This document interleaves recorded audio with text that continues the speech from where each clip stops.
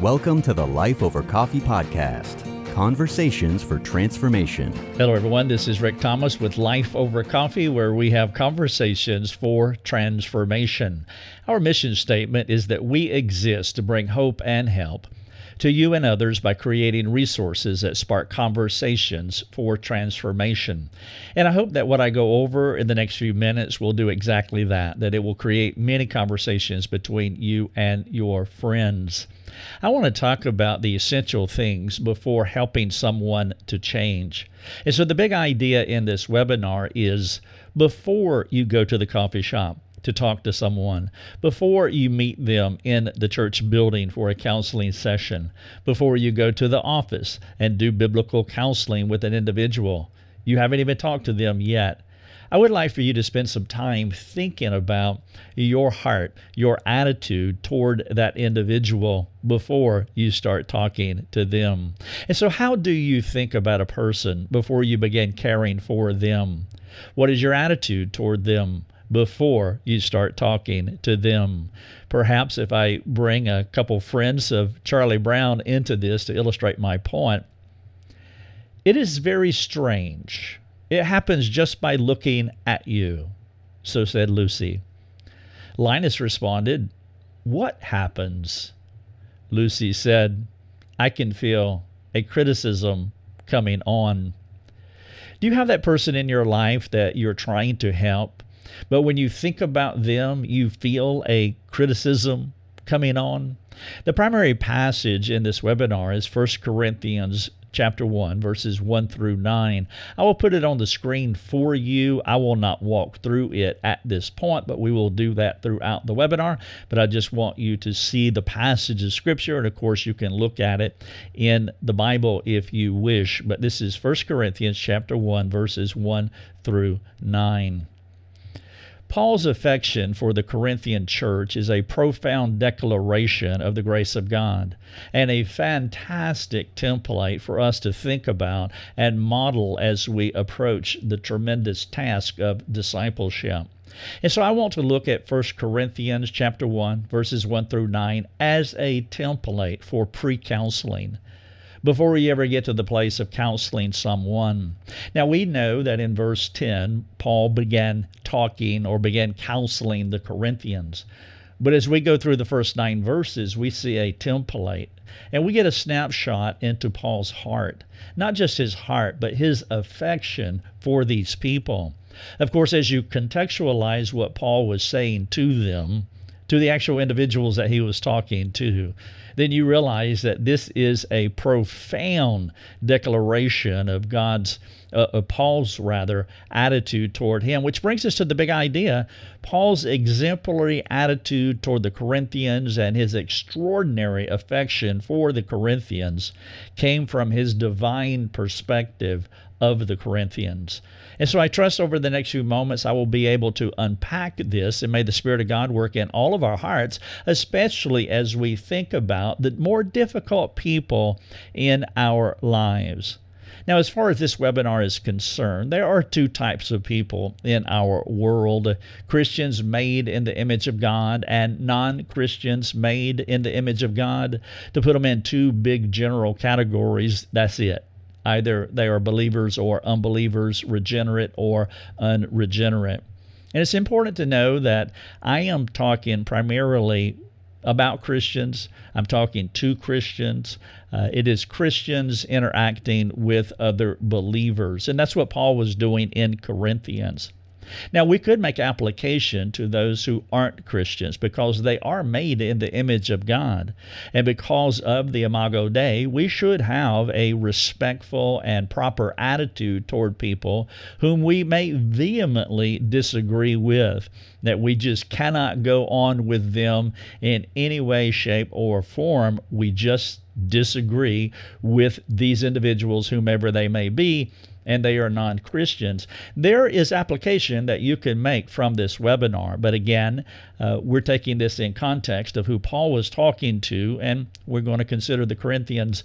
Generally speaking, they were believers, and this is what Paul was communicating in the first 9 verses. And so as I go through this webinar, we are teaching, or I'm teaching, is primarily for Christians, and it is about Christians. There are some people who are hard to be attracted to. And when I find myself thinking like this, I know that I have lost my divine perspective, and my discipling of them is on the verge of being ineffective. Now, perhaps you have had this as you look in the mirror of your discipleship life, that there are some people where your discipleship became ineffective. And as you connect the dots, you recognize that, well, a lot of it had to do with my attitude. I became impatient with them. I became unloving toward them. I became harsh toward them. I have done that many times, especially early in my counseling career, as I was scrambling and trying to figure out how to do the work of discipleship as I was maturing in the gift. I also found that I was harsh and impatient. I was not treating people with respect, compassion, or kindness. My courage had more of a harsh tone to it.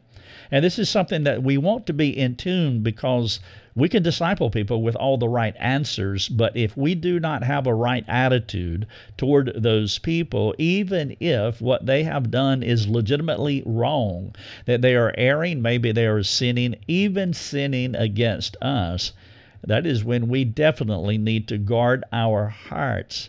And so the essential things, one of the big ideas that I want to communicate, that there are some people who are hard to be attracted to. And if you find yourself thinking like this, you can lose your divine perspective. And I want to explain what that means as we move along. But if you lose your divine perspective on a fellow image bearer, then your discipleship is on the verge of being ineffective. A divine affection for an individual must precede the discipleship of an individual. Now, perhaps that statement is not as clear as it could be. I hope that as I move along here, that it will become a picture perfect in your mind, that you'll have 20/20 understanding of what I'm saying here.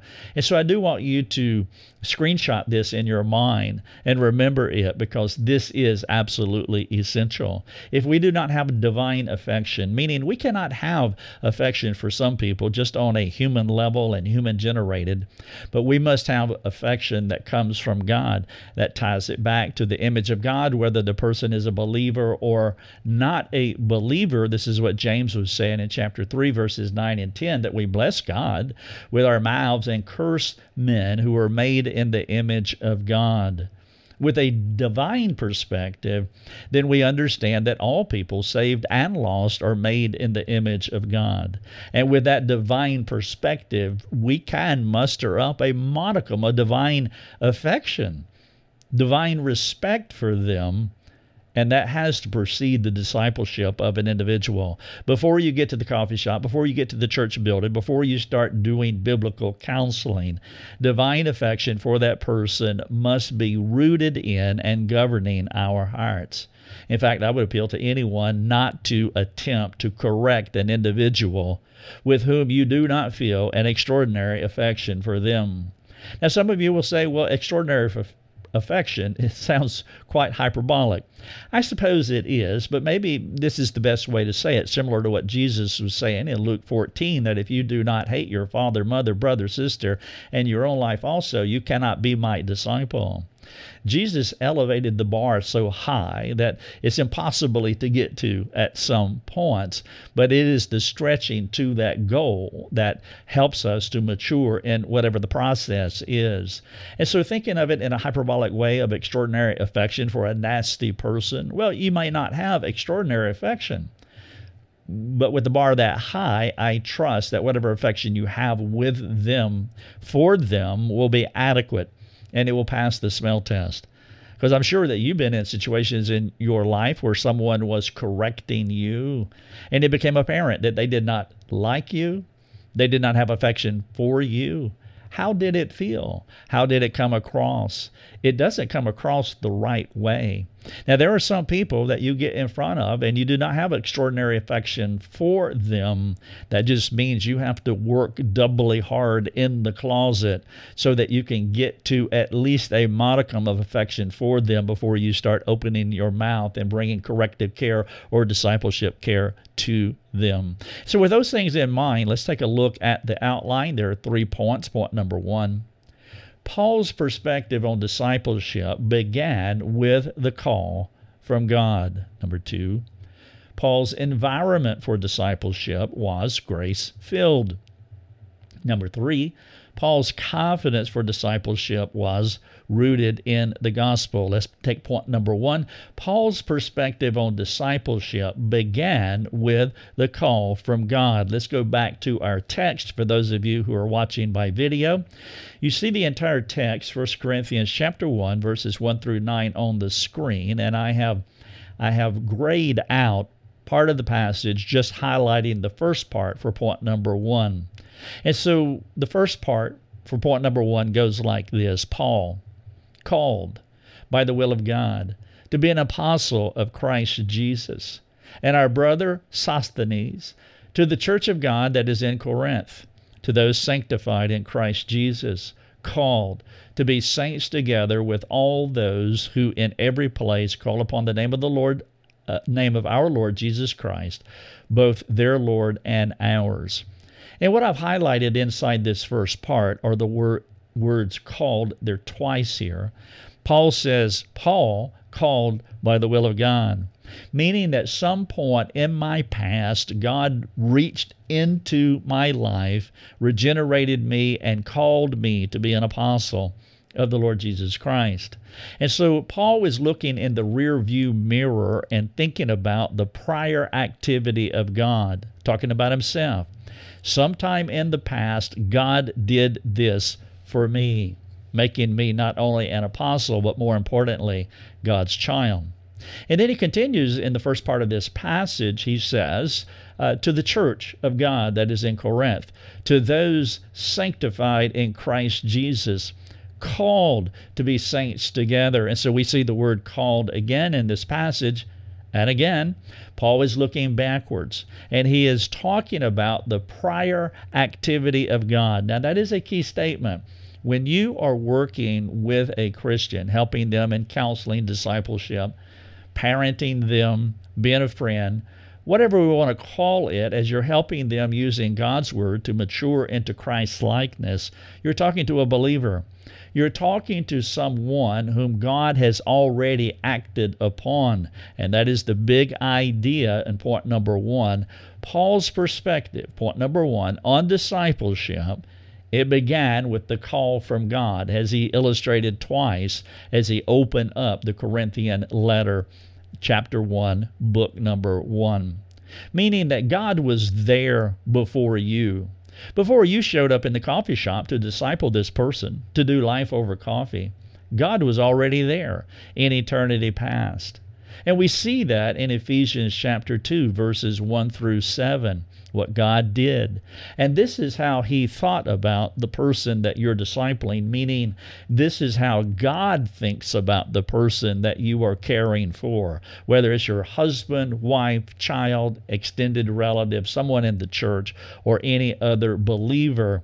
This is how God thinks about that person. And so let's pull up Ephesians chapter 2, verses 1 through 5, where Paul said to the church at Ephesus, you were dead in the trespasses and sins in which you once walked, following the course of this world, following the prince of the power of the air, the spirit that is now at work in the sons of disobedience. This is who you were in your past, among whom we all once lived in the passions of our flesh, carrying out the desires of the body and the mind, and were by nature children of wrath, like the rest of mankind. But God. Now here is the great conjunction. We're still in the past in this individual's life. This is what Paul was thinking about with the Corinthians, that they're called to be saints. But God, being rich in mercy, because of the great love with which he loved us, even when we were dead in our trespasses, made us alive together with Christ. By grace you have been saved. Again, that is Ephesians chapter 2, 1 through 5. And so when Paul says that the Corinthians are called to be saints, he is reflecting back on the prior activity of God. And as he told the Ephesians here, this is what that means, that God has raised them up. This prior activity of God reminds us that we responded to God after God acted on us first. God began a relationship with himself while we were dead in our sins. Like Lazarus dead in a grave in John chapter 11, we could not respond to God. He came along, spoke into our lives. He awakened us. We are now alive and walking upright. The Spirit of God is in us. We are children of God. He has made us alive. The prior activity of God before you ever show up at the coffee shop. God took an interest in the person you are discipling long before you ever knew they existed. The individual that you are discipling, and let's say, for the sake of argument, that they were born again before you all ever met, which happens with a lot of our relationships. We meet someone, we begin talking, and they tell you that they are a Christian, and they are. Well, that just means before you ever stepped into their timeline, God was already in their timeline working. He had called them from the wrath. He called them from darkness, made them alive. That means that you are discipling, essentially, God's friend, or you are discipling the Father's child. Have you ever thought about that? Let's imagine that you have a child and you send your child to me. Let's say your child is 24 years old. And your child comes to me and they're difficult, they're rebellious. They name the name of Christ, but they're caught in sin, and you want me to counsel them. How should I think about them? Well, one of the things that I want to do is I want to honor you. That is your child. I don't want to be disrespectful to your child. You have friends like this. You know their children. And one of the reasons that you're respectful to the child, one of the reasons that you want to care for the child is because you love the parents. In this case, you love the father, and you want to honor and respect the father because you know that you're messing with the father, or you're messing with the child that belongs to this father. Well, that's the way every Christian is. As Paul was looking at these believers in Corinth, and there's a lot of reasons to not like them. We have preached against the Corinthians probably more than any other people group in the Bible because they seem to be some of the most difficult people in the New Testament. But when Paul was looking at this people group, the first thing he was doing was calibrating his perspective on them. And his perspective on discipleship began with the call from God. As bad, nasty, irritating, frustrating, and mean-spirited as the Corinthians were, and they were, they knew that Paul not only loved them, but he had faith that God would finish what he had begun when he called them. You see, implied in that word called, we know this from Paul's theology. We can hear Philippians 1:6 all up in this passage in 1 Corinthians 1 through 9. You know, Philippians chapter 1, verse number 6, that what God has begun, he is going to complete. Paul knew that God was going to finish the task with these people. Paul knew that he was stepping in the timeline. It was the time when they were nasty. It was the time when they were frustrating. It was the time when they were mean-spirited. That's the time on the timeline when Paul stepped in. But Paul did not have a narrow view of the timeline. Paul had an eternal view of the timeline as he looked back and said, God has called you. There has been a prior activity of God on your life. Therefore, he had faith that God would finish what he had begun. Now, he didn't have so much faith in them. He had faith in God, because God is a finisher. And as he told the folks in Philippi, what God has begun, that he will certainly finish. Now, if we're looking at the people that we're discipling, whether it's our husbands, our wives, our children, our parents, our friends, any believer, if we're looking at them with this divine perspective, then it will calibrate our hearts. It will govern our tongues, and any temptation toward mean-spiritedness in return to mean-spirited people, well, that will be assuaged because we are governed by a divine perspective. And we know that whatever God has begun in them, He is going to complete it. We might have to endure a rough patch with them. And by the way, that's typically the only time that God has us interacting with these people in need of counseling care or discipleship care. They need us when they're going through a rough patch. And so we step into or onto a timeline that began a long time ago. Paul's perspective on discipleship began with the call from God. And so let's make a couple of application questions with point number 1. When you are aware that God has already acted on an individual in need of your correction, you will have faith for change and perseverance for the process. Now, I'm talking about you in this application statement here, the disciple maker, the one who is doing life over coffee, helping another person. If you are calibrated by God's prior activity on that individual's life, then you will have faith for change. Not faith in them necessarily, but faith in God. You know that the cards are stacked in your favor because God's going to finish this thing. It will not only give you faith for change, but you will have perseverance for the process. As you go through that rough patch, God will give you empowering favor. You will be a persevering saint because you're so dialed in to what God has done in the past, and you will have an eschatological perspective as you look into eternity future and see this person glorified, meaning I can persevere through this rough patch with them, that God in His mercy and mystery has called me to the scene, and He wants me to walk them through the rough patch. That is a divine appointment. It is the highest of opportunity to be able to do that. Thus, we need to make sure that our hearts and minds are calibrated by this divine perspective, recognizing that God was already there before you showed up. Number 2, the individual that you are correcting, they will also be aware.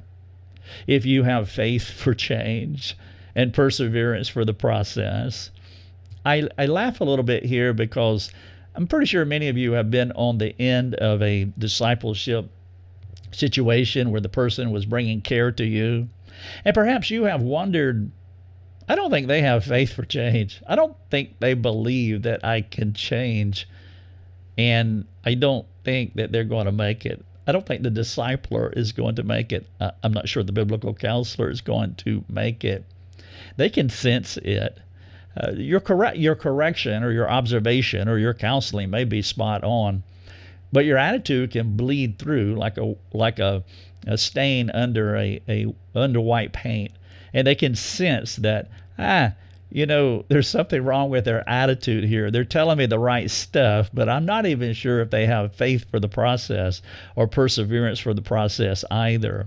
And so we want to make sure that we're calibrated by a divine perspective. It will not only help us, but it will encourage the person that we're talking to. They will lean into our faith, which happens so often in counseling situations because they don't have faith for the process. They're unsure if they will change. And if you come along and if you're unsure and you're not able to persevere through the process, well, now both of you are in a ditch, and at least one of us should be out of it before we ever open our mouths. And Paul most definitely was, because he had a divine perspective. Paul's perspective on discipleship began with the call from God. Question number 1, what are you more aware of? The previous activity of God in a person, or the present deficiencies in the person that you are discipling? Big question here. And so it's not that you are ignoring the present deficiencies in the person that you are discipling, but there must be a 1A and 1B, and 1A absolutely has to be that you're more aware of the prior activity of God in this person. That has to be the main thing that's controlling you. If that flips to where you're more aware of the deficiencies in the person, then whatever you say is just not going to come out right, and it's not going to land right on the individual. Number two, how do you need to change as it relates to those who receive your care? Assuming that you need to change. Maybe you don't. Maybe every person that you meet, you have a divine perspective, and it calibrates your heart. Therefore, the things that you say are not only correct according to God's word, but the attitude in which they are delivered. They're so dialed into God's perspective, God's divine call on their lives, that the individual receives it, and they feel your faith and your perseverance for the process. But if you do need to change, will you make a specific plan to change? Number three, do you have affection for the folks God has placed in front of you to disciple? Now, what needs to happen sometimes, or at least in my case, before I start talking to a person, I need to pray for that person. And I'll talk more about that later, but that is the key to having divine perspective on them if you need to mature in your love for them. And so if you don't have that divine affection. Now, I know in our current age where we live with technology, that we can put a comment on socials, or we can send an email or a text message or some other form of communication in a rapid fire way. And because of that, it's actually debilitating to the relationship because of the impulse to respond impulsively. That we're not slow. We're not slow to hear and quick to hear and slow to speak. We are quick to speak and not slow to hear. However, I butchered that up in James, but you know what I'm saying. And that we are impulsive in our communication to them. And technology actually is not a good friend for those of us who need to work on our affection for those who are placed in front of us. Now, perhaps sharing your response to this question with a friend would serve both of you, because I would imagine, I'm pretty sure that they have been in a similar place. And so, do you have affection for the folks God has placed in front of you to disciple? Number four, do you realize God greatly loves the person you are discipling? They were called to be saints. God was back there in eternity past. I mean, even before they were born. As he said in Jeremiah 1, that before I formed you, I called you to be a prophet unto the nations. That God knew in eternity past. And we see that in Ephesians chapter 1, by the way. Perhaps we'll look at that in a moment. But do you realize God greatly loves the person you're discipling, and he has called them, implying that he will finish what he begun? That should give us all sorts of confidence when we're talking to someone. And then number five, do you know that God crushed his son on the cross to save the person in your care? Now, that elevates it appropriately, biblically. And maybe for some, that would be a great way to think about the person in your care. God in eternity past knew that he would crush his son on a cross for the person that you're now caring for. We must be gospel-centered when thinking about our care for others. The outline is Paul's perspective on discipleship began with the call from God. Number two, Paul's environment for discipleship was grace-filled. Let's look at the text. In the middle of chapter 1, verses 1 through 9, Paul said this in 1 Corinthians, "Grace to you, and peace from God our Father and the Lord Jesus Christ. I give thanks to my God always for you, because of the grace of God that was given you in Christ Jesus." Maybe you're having a problem with your spouse. Could you go up to your spouse right now and say, "I give thanks to my God always for you, because of the grace of God that was given you in Christ Jesus"? Perhaps you're having a rough time with a child. Can you say that? Or maybe a friend, someone in church, or some other person on the workplace, at the workplace, or in school. What Paul is saying here, and again, you do have to contextualize it with the Corinthians, the Corinthian church. They were nasty, irritating, frustrating people. They challenged Paul. They were mean-spirited to Paul. And he says, "Grace to you. And peace from God our Father and the Lord Jesus Christ. I give thanks to my God always for you, because of the grace of God that was given you in Christ Jesus." I want to look at 1 Thessalonians chapter 1, verses 2 through 5, because it will resonate with 1 Corinthians chapter 1. Remember, this is Paul's theology. This is also his orthopraxy. This is how he applied theology as well. And so he was not inconsistent that he would think one way about the Corinthians, another way about the Thessalonians, and another way about the Ephesians. His theology was consistent from church to church. And that's why this text in 1 Thessalonians is so important, because it extrapolates, it teases out even more Paul's attitude toward the Corinthians as we see his attitude toward those at Thessalonica. And so in chapter 1 of 1 Thessalonians, starting at 2, going to verse number 5, he says, "We give thanks to God always for you." Doesn't that sound like 1 Corinthians? "Constantly mentioning you in our prayers, remembering you before God our Father, your work of faith and labor of love and steadfastness of hope in the Lord Jesus Christ. For we know, brothers, loved by God, that he has chosen you, because our gospel came to you not only in word, but also in power and in the Holy Spirit and with full conviction." Now, for those looking at the video, you can see I've highlighted several words and ideas here from this text. We'll look at them. He says, "We give thanks." So again, before he started writing to the Thessalonians, he's telling them what he has been doing, maybe in the most recent past. But he has been praying for them, not just one time. He says, "We give thanks to God always." And if you don't get the point, he goes on to say, "Constantly mentioning you in our prayers, remembering before our God and Father your work of faith and labor of love."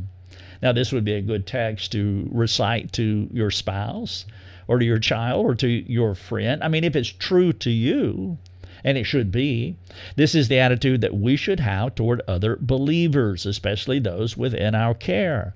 And so Paul is telling them what his mind was like before he started counseling them. This is his attitude. He says, your work of faith and labor of love and steadfast hope in our Lord Jesus Christ. And when he says hope in our Lord Jesus Christ, our confidence, our belief in our Lord Jesus Christ, well, again, he's looking backward, and he's talking about the prior activity of God on their lives. They can't have present hope in the Lord Jesus Christ unless they've had prior hope, meaning God has already acted upon them. And so Paul is reminding them that there was a prior activity of God on their lives, which creates that steadfastness, that work of faith and labor of love and steadfastness of hope in our Lord Jesus Christ. He says, "We know, brothers, loved by God." That's that prior activity again. So important here. Again, you're stepping into the timeline of a believer, as Paul was doing in Thessalonica and also in Corinth. And he's reminding both demographics that there's been a prior activity of God in their lives, and he knows it. And he goes on to say to the Thessalonians, he has chosen you. And so 3 times in this passage, he harkens back to the prior activity of God, and that situates his mind, stabilizes his soul, and it controls what comes from his mouth. Let's make some application here. Point number 2. Question number 1, before thanksgiving becomes public, it should be a private act. It must be Godward first, a posture showing the ultimate affection that you offer to others. And this is what we see in both Corinthians and in Thessalonica, that Paul has been praying for these people. And here, the application statement is, before thanksgiving becomes public, it should be a private act. And so this is not flattery. He's just not saying this because it sounds good in the moment and he just thought it up. No, he's not thinking it up. He is telling them what he has been doing in the past before he publicly proclaims his gratitude for them. In fact, the way that he publicly proclaims his gratitude toward them, he does it by telling them what he's been doing privately before he met them. That it was Godward first. It's a posture showing the ultimate affection that you offer to others. When you walk up to your spouse and you're struggling with this person or any other struggling individual in your life, and you say, I have been thanking God for you. I have a posture before God. It is Godward first. And that is the ultimate affection that I can offer for you. And I just want you to know that I have been praying to God. Now, in that statement and what I'm saying here, I am not suggesting that you withhold any correction whatsoever. I'm not recommending that you withhold any courageous counsel if that's what is needed in that situation. Going back to what we know is about to happen in 1 Corinthians, Paul, in verse number 10, he's going to begin some very challenging, courageous, complex counseling for these individuals. He does not hold back at all. But that's the point that I'm trying to make. Before you give that difficult, complex counseling to someone, there has to be a heart of gratitude toward that someone. Number 2 application that we can make. There is a discernible difference between a lack of gratitude for someone and gratitude simmered and soaked in private before a holy God. Such an important point. And this too will pass or not pass the smell test. Maybe you can reflect charitably, not with a bad attitude, towards someone who has corrected you in the past. You know if there was a discernible difference. You know the discernible difference between a lack of gratitude for someone and gratitude simmered and soaked in private before a holy God. And so you think how they corrected you. Did you feel their affection for you? Did you feel their gratitude? Now, of course, we want to address the log in our eye as well. Do you have that same affection and same gratitude toward the difficult person in your life? This would be a wonderful conversation to have with someone. I mean, if our goal is to mature into Christ's likeness, then the things that I'm saying here will be so beneficial in that maturation process, as it most definitely is to me. I am not communicating these things as though I have arrived to the level where Paul is. That's not true at all.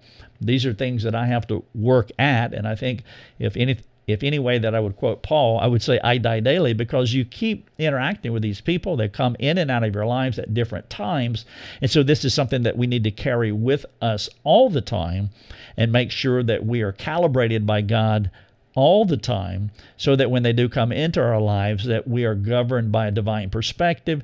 We have a heart of gratitude and thanksgiving. They will feel it, even as we're bringing possibly some stiff corrective care to them. Application statement number 3, God's answer for the disappointed soul, meaning you. Talking about you now as the discipler. God's answer for the disappointed soul is gratitude for others. See, there is a reciprocal effect here. Not only do they feel your affection, not only do they experience your gratitude, not only does it open a door for you to bring corrective care to them because they know that you have affection for them, but this is therapeutic. Gratitude is therapeutic, as opposed to the grumbling spirit, the complaining spirit, the cynical spirit, the mean spirit.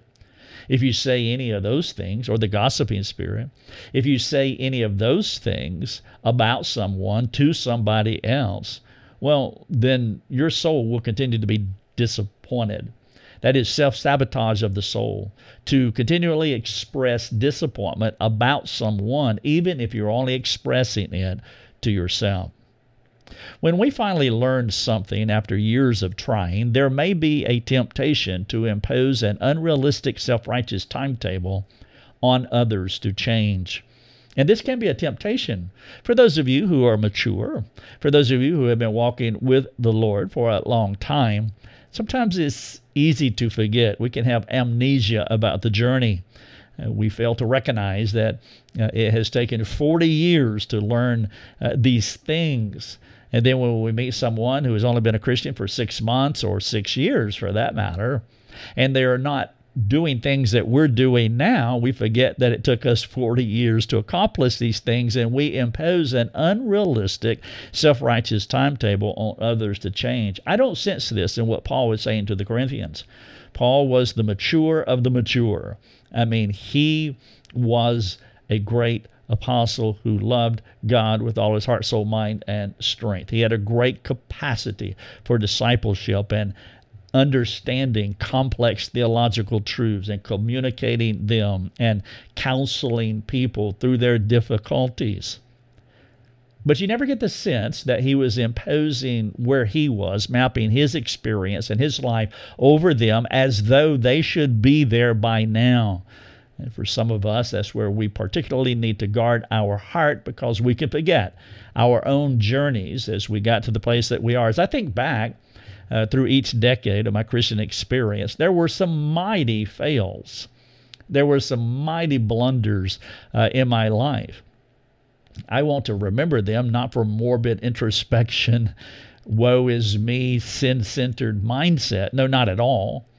But for humbling purposes, recognizing that there is a process of transformation, and God is faithful to the end, no matter how many times I find myself crawling through the valley floor. And there will be times when others will be crawling through the valley floor, and they will be unkind, they will be nasty, they will be mean-spirited. And as we stand on the mountainside, we want to be careful how we communicate to them, not as those who have arrived, but as a fellow sufferer and struggler who wants to come alongside them with faith for the process and perseverance for the process, because God is a finisher.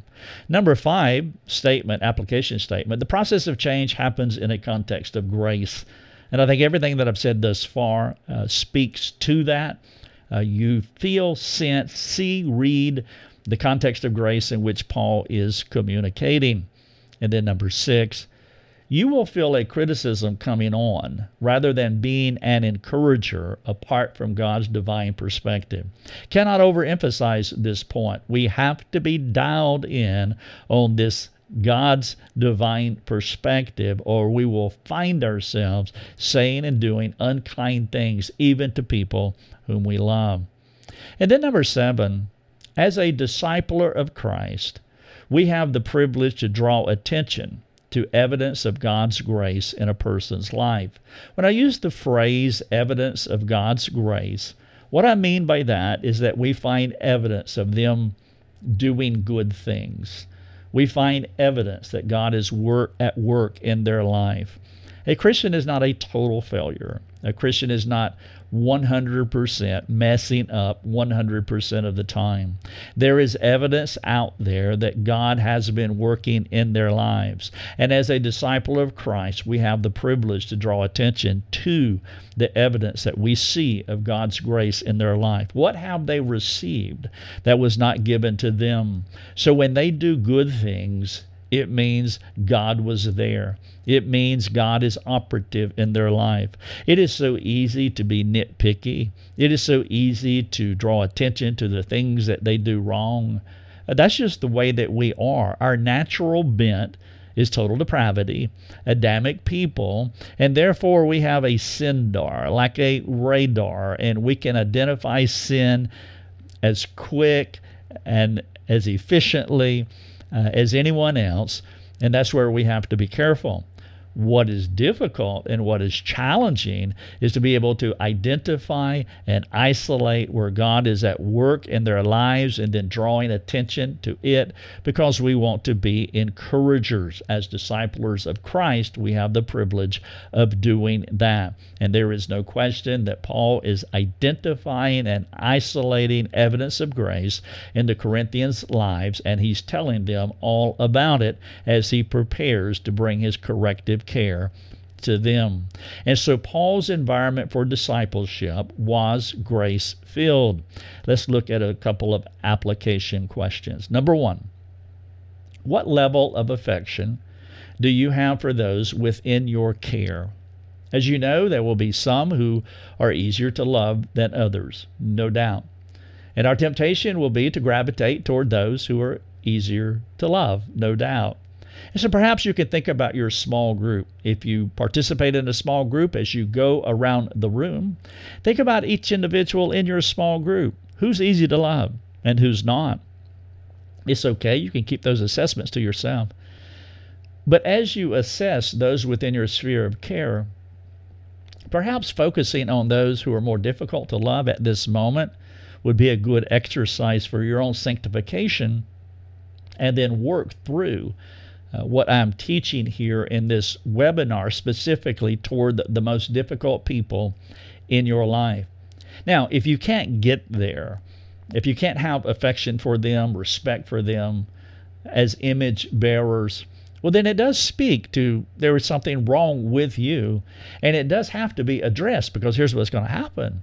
If you can't get it right on those who disagree with or dislike or have a hard time gravitating toward, well, there's going to be other people in your life. You can guarantee that the Lord in His kindness and mysterious mercy upon you will bring people into your life, and He will help you to get it right. And so this is something that we want to focus on.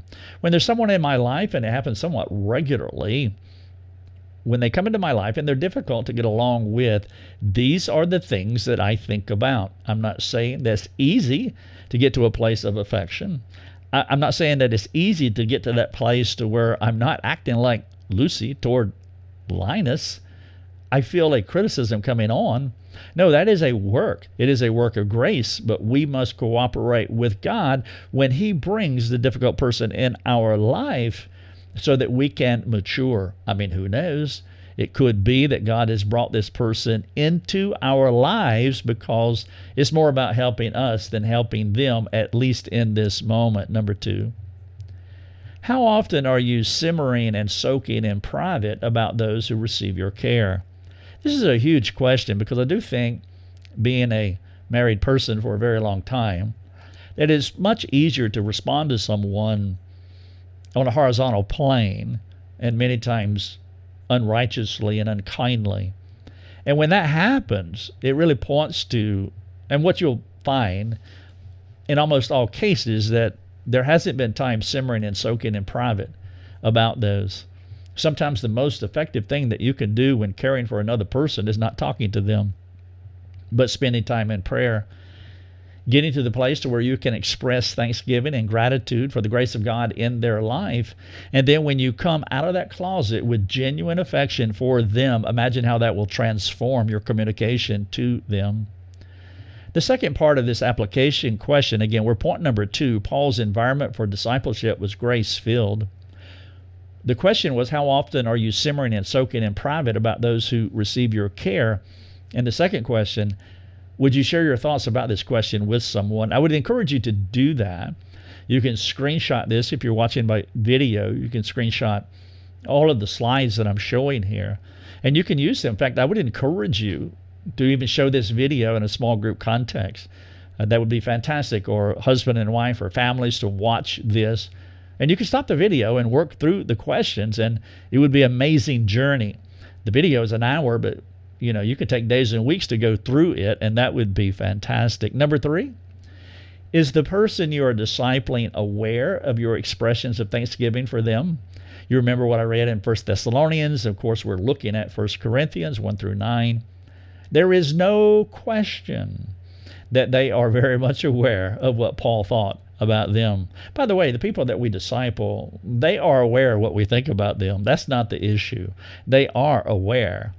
But the question is, what are they aware of? Are they aware of our expressions of thanksgiving for them? Meaning you have a habit of identifying, isolating, and sharing evidences of grace with them. That you are an encourager who does not withhold correction. But here are our options. We can never encourage, and everything that we do with them is corrective.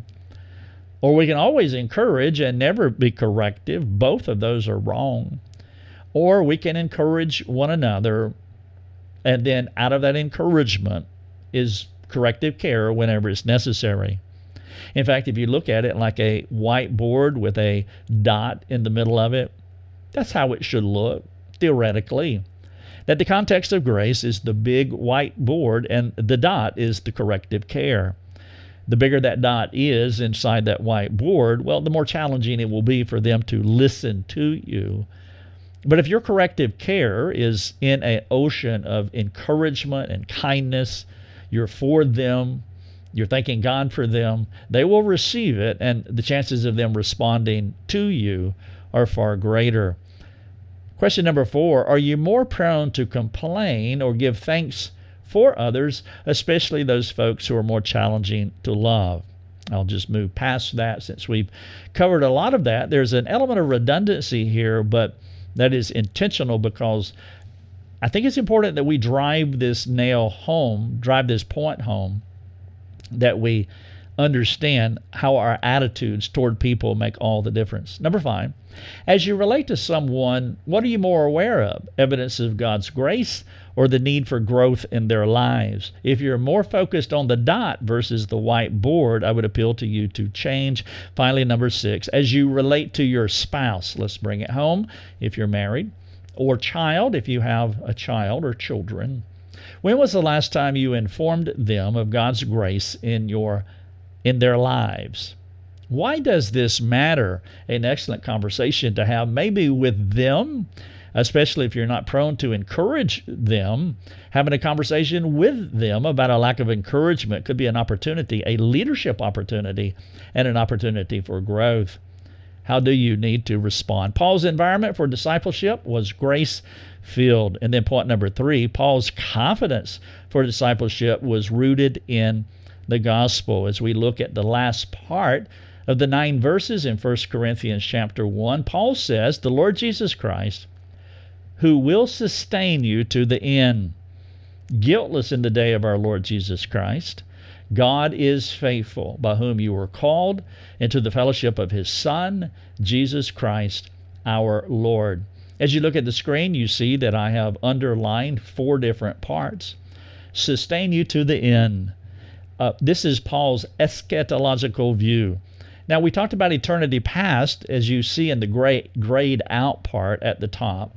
Paul called, and the Corinthians are called. That's in eternity past. As he wraps up his introduction here to the Corinthians before he starts counseling them, now he's in eternity future. Christ will sustain you to the end. Not only will he sustain you, but you will be guiltless in the day of our Lord Jesus Christ. And then he says, God is faithful. You feel the confidence of the great apostle as he is talking to these mean, nasty, difficult people. A couple of verses that will help. I mentioned this earlier in reference, but we can look at it now. Ephesians chapter 1, verses 4 and 5. Paul says, he chose us in him before the foundation of the world. This is eternity past. Paul called to be apostle, and the saints at Corinth called to be saints. He chose us in him before the foundation of the world, that we should be holy and blameless before him. In love, he predestined us for adoption to himself as sons through Jesus Christ, according to the purpose of his will. Do you feel confident that God is going to finish what he has begun? And we see part of that as we look back in eternity past here in Ephesians. And then in Romans 8, verses 29 and 30, we see this beautiful golden chain. This passage in a couple of sentences says this: for those whom he foreknew, talking about eternity past, he also predestined to be conformed to the image of his Son. You will be conformed to the image of his Son, in order that he might be the firstborn among many brothers. Second sentence. And those whom he predestined, here's the golden links here. And those whom he predestined, 1, he also called, 2, and those whom he called, he justified, 3, those whom he justified, he also glorified. As he is moving down these golden links, there's predestination in eternity past, then the calling, and then there's justification, a forensic term. When we are born again, we are declared not guilty, and then glorified, the 4th link in this golden chain here, which is eternity future. Now, this is Paul's theology to the Romans, but just like his theology to the Thessalonians, his theology to the Ephesians, and also to the Corinthians, Paul was not inconsistent with his theological care, and so you can make these applications to this is how he thought about the Corinthians. And by the way, he is saying these things in other words.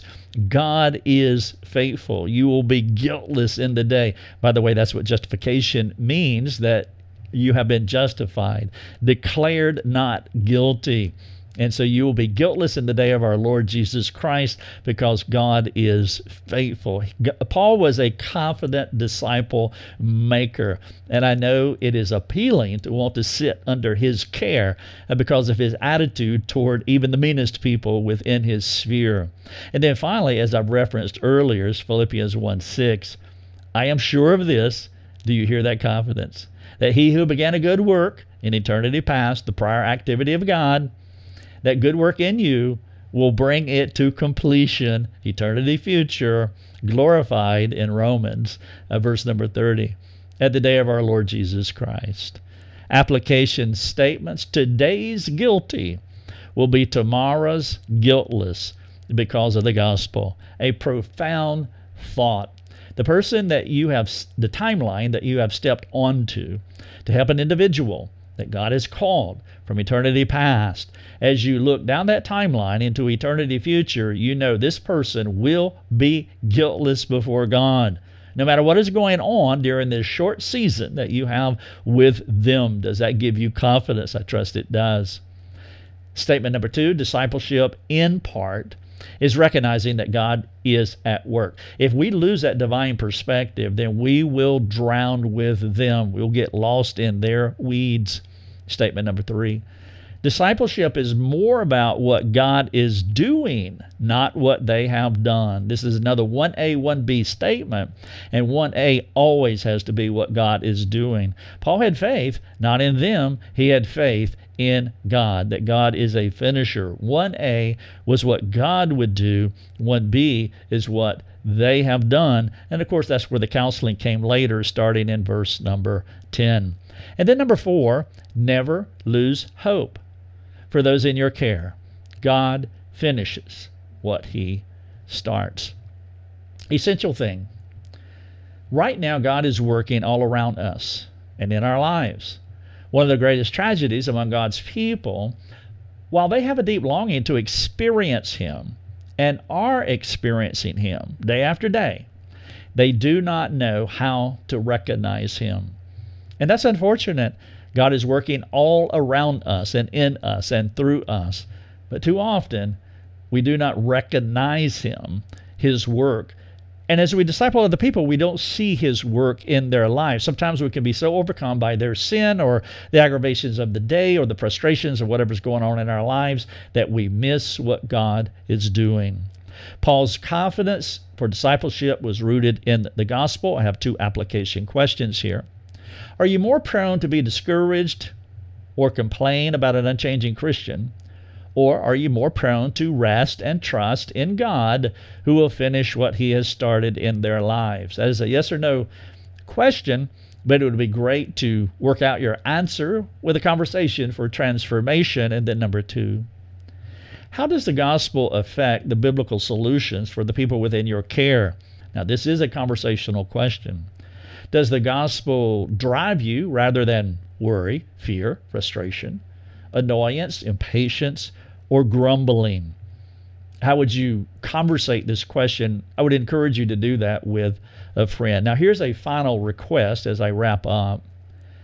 Will you work through all the application points, the statements that I've made, and the questions that I've asked you throughout this presentation? Be specific, detailed. Consider sharing the questions and your responses with a friend, appealing to them to come alongside you to apply this material. This is a long-term assignment, maybe one of the more important assignments that you will ever do, whether you're a spouse, a parent, a child, a friend, a biblical counselor, a disciple maker, you are a Christian. As a Christian, this could be one of the more important assignments that you would ever do. This is a life project, and I would encourage you to take the time to go back through the video and take the appropriate screenshots or stop the video and write the application statements down, also the questions, and then be intentional about having a conversation with someone. The big idea in this presentation is Paul's exemplary attitude toward the Corinthians and his extraordinary affection for the Corinthians came from his divine perspective of the Corinthians. Before you leave, I would ask, if you don't mind, would you pray for our ministry? If you would make that a habit, I would be so encouraged that God would continue to provide favor for us as we take the practical message of Christ around the world. We are cyber nomadic missionaries. Every day we go around the world, and we can do that through your prayer support. And if you would pray for our ministry, I would appreciate it. You can also practically, you can follow us on socials, and then you can share our content, whether it's from a social platform that you own or from lifeovercoffee.com. You can share our articles. Our content is free, which leads to the final thing. It's actually not free. It's underwritten by people, and that's the only way that we can make it free. And so if you are in the position to where you can support us, donate one time on a recurring basis, or become a supporting member, if you have any questions about that, please contact our office. Let us know. But we do need more supporters. There's no doubt about that. And if you can help underwrite our ministry, it would be a big deal. Or if a church could take us on monthly or annually, that would be just fantastic. We want to keep giving our resources away freely, and we can do that as long as folks provide financially. And so if you'd make that a matter of prayer, I would appreciate it.